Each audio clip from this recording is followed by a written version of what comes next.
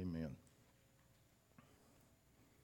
We will speak the truth in love, growing in every way more and more like Christ, who is the head of his body, the church. He makes the whole body fit together perfectly, as each part does its own special work.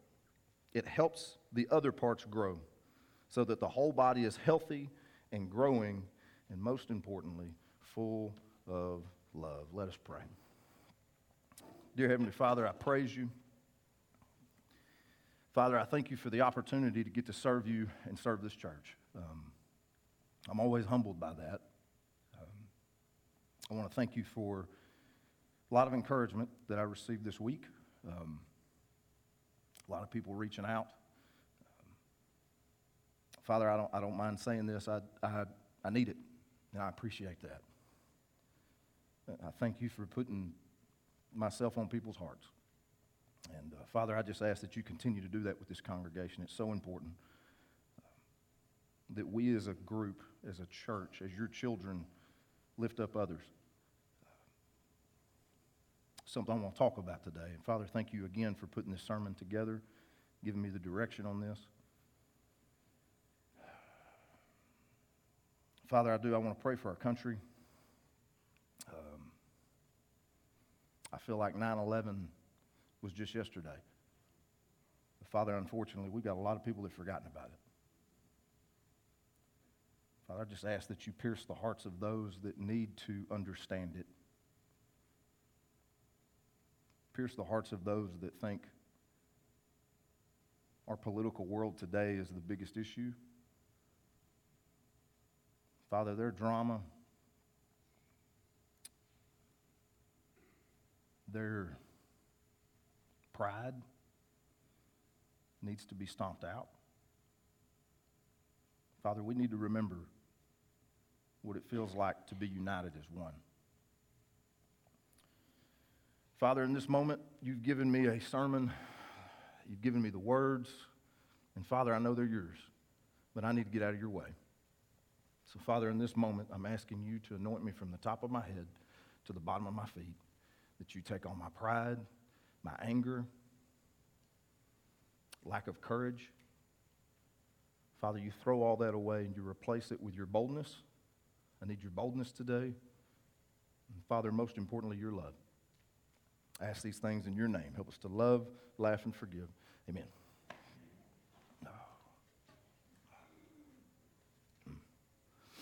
All right.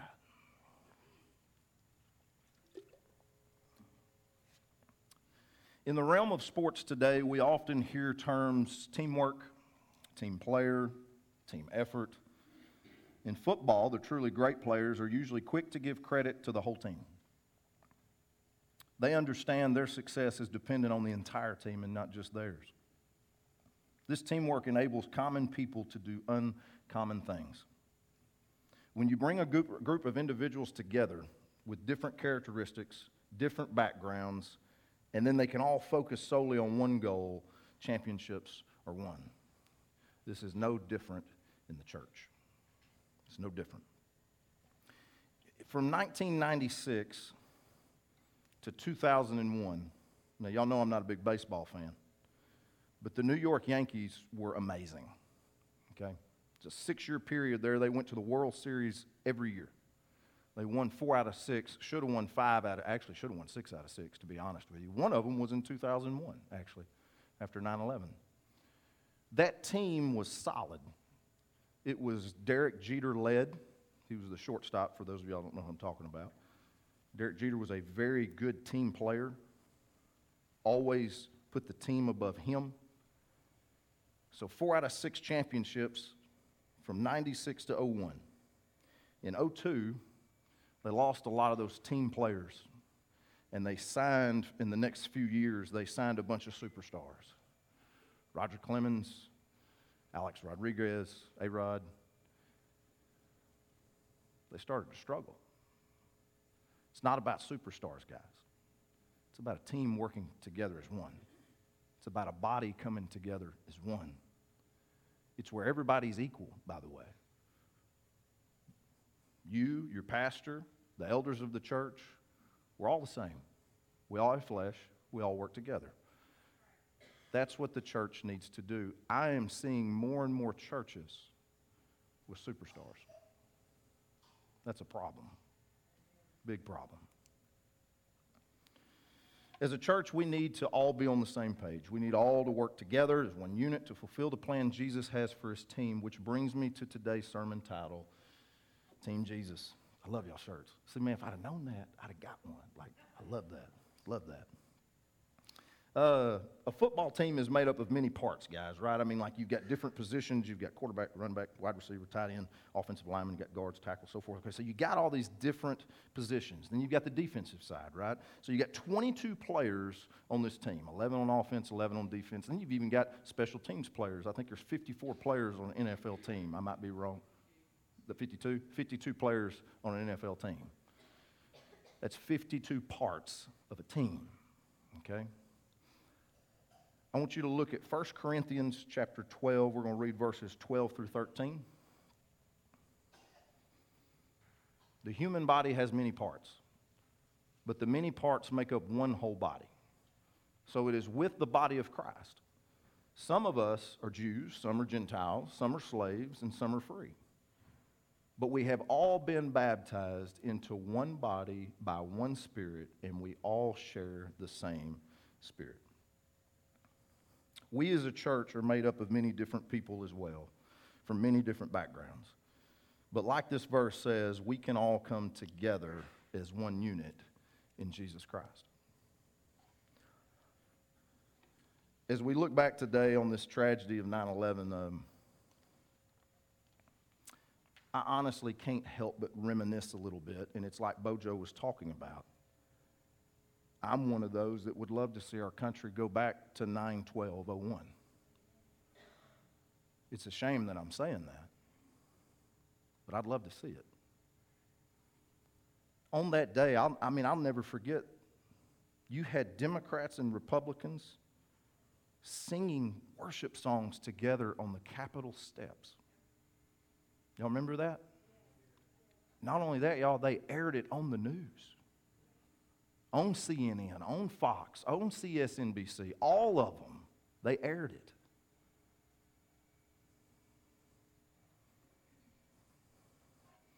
What happened? We as a country are now more divided and corrupt than we've ever been. You've got Democrats that hate Republicans, Republicans that hate Democrats. You've got the black hating the white and the white hating the black. You've got the poor hating the rich and the rich hating the poor. I want to ask you guys a question. I want y'all to think about this.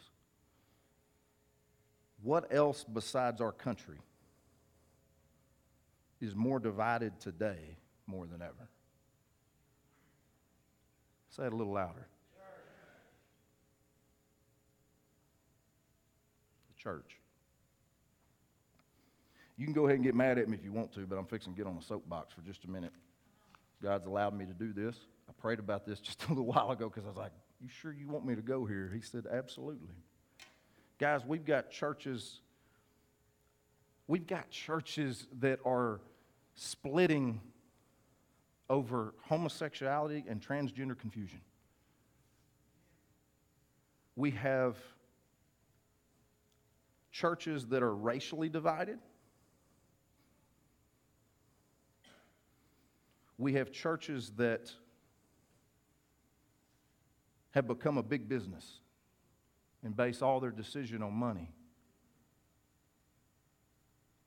Sometimes I'm glad we're not a really rich church. Let me rephrase that. We are a very rich church. Amen? The right way, spiritually, right? Guys, we've got churches that are literally hiding money in bathroom walls.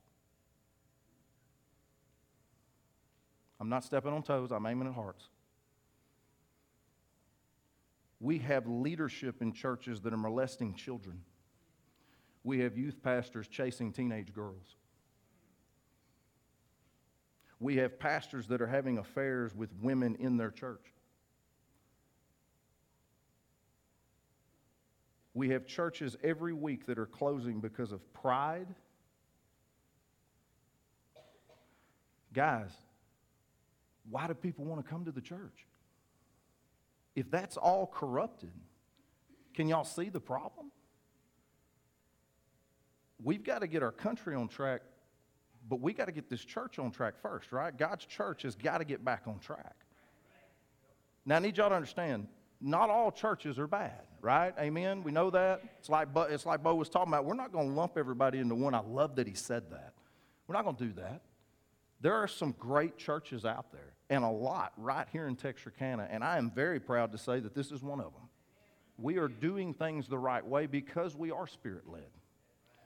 One thing I can assure you guys, the reason that I feel that churches fall apart and start to go down all that destruction that I just talked about, two things. Number one, they're not taking it serious. It's a country club. The leadership at this church takes it very serious. I will always take it very serious. And the other problem is they've allowed Satan to slither in the door and come straight to the pulpit. I'm not going to allow that either. And neither is the leadership of this church. Let me get back on topic. It's a shame what's happened to the church. And I assure you guys, God is not pleased at all. You know, this is how we need to look at this. The church is an inheritance. God, He gave us the church, okay? When I first got into the jewelry industry, or when I first opened my store, I went to a jewelry show and I met a guy there. He had, in Oklahoma City area, he had 4 jewelry stores.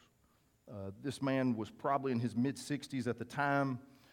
I remember visiting with him. He was talking about retiring. Now, I need y'all to understand something. These 4 jewelry stores, they didn't look like Micah's Jewelers, okay? These were multi-million-dollar jewelry stores, okay? We're talking marble floors. We're talking average piece is probably around $8 or $9 grand, average piece. And he carried a lot of $100 stuff, okay? This man was a hard worker.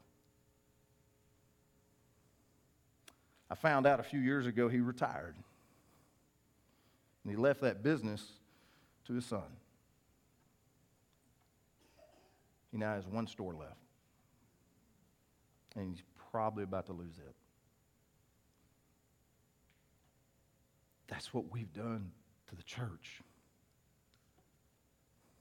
Shame on us. He handed us this inheritance, and it was beautiful. And somewhere along the way, in the last 2,000 years, Christians screwed it all up. They screwed it all up.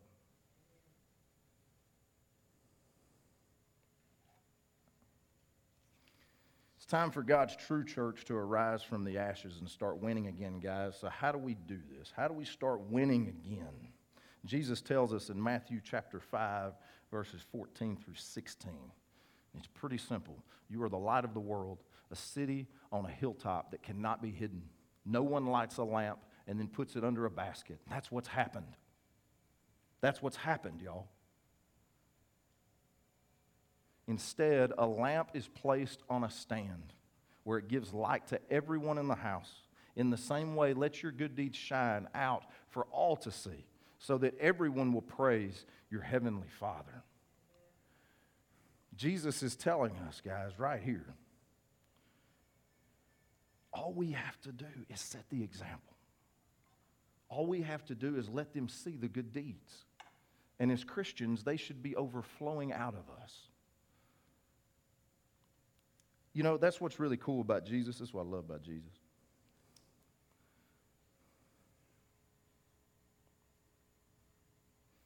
Jesus makes it simple. You know, how's the church work? He didn't give you a instruction booklet that's like this thick, okay? I say that. This is the Bible. It's pretty thick, and that is an instruction book. But you get where I'm going here. Y'all just hang on. Just get where I'm going. He made it simple. He didn't say, you know, have coffee ready every morning at a certain time. He didn't say make sure the floors are vacuumed and everything's perfectly clean and make sure that you change all the toilet paper in the bathrooms. And he didn't say all that. He didn't give us a checkoff list. He said lead by example. He didn't tell us to raise a bunch of money and build a multi-million-dollar sanctuary. He didn't say that. He said lead by example.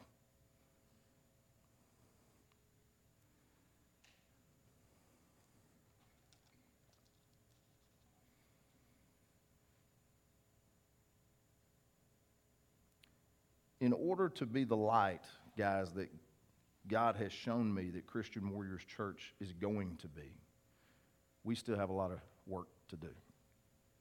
Again, this church is doing a phenomenal job. I'm fixing to put this back on a better track here. I think I've beaten up everything else pretty bad. This church, this congregation is setting a great example. I am so proud to call myself a pastor at this church.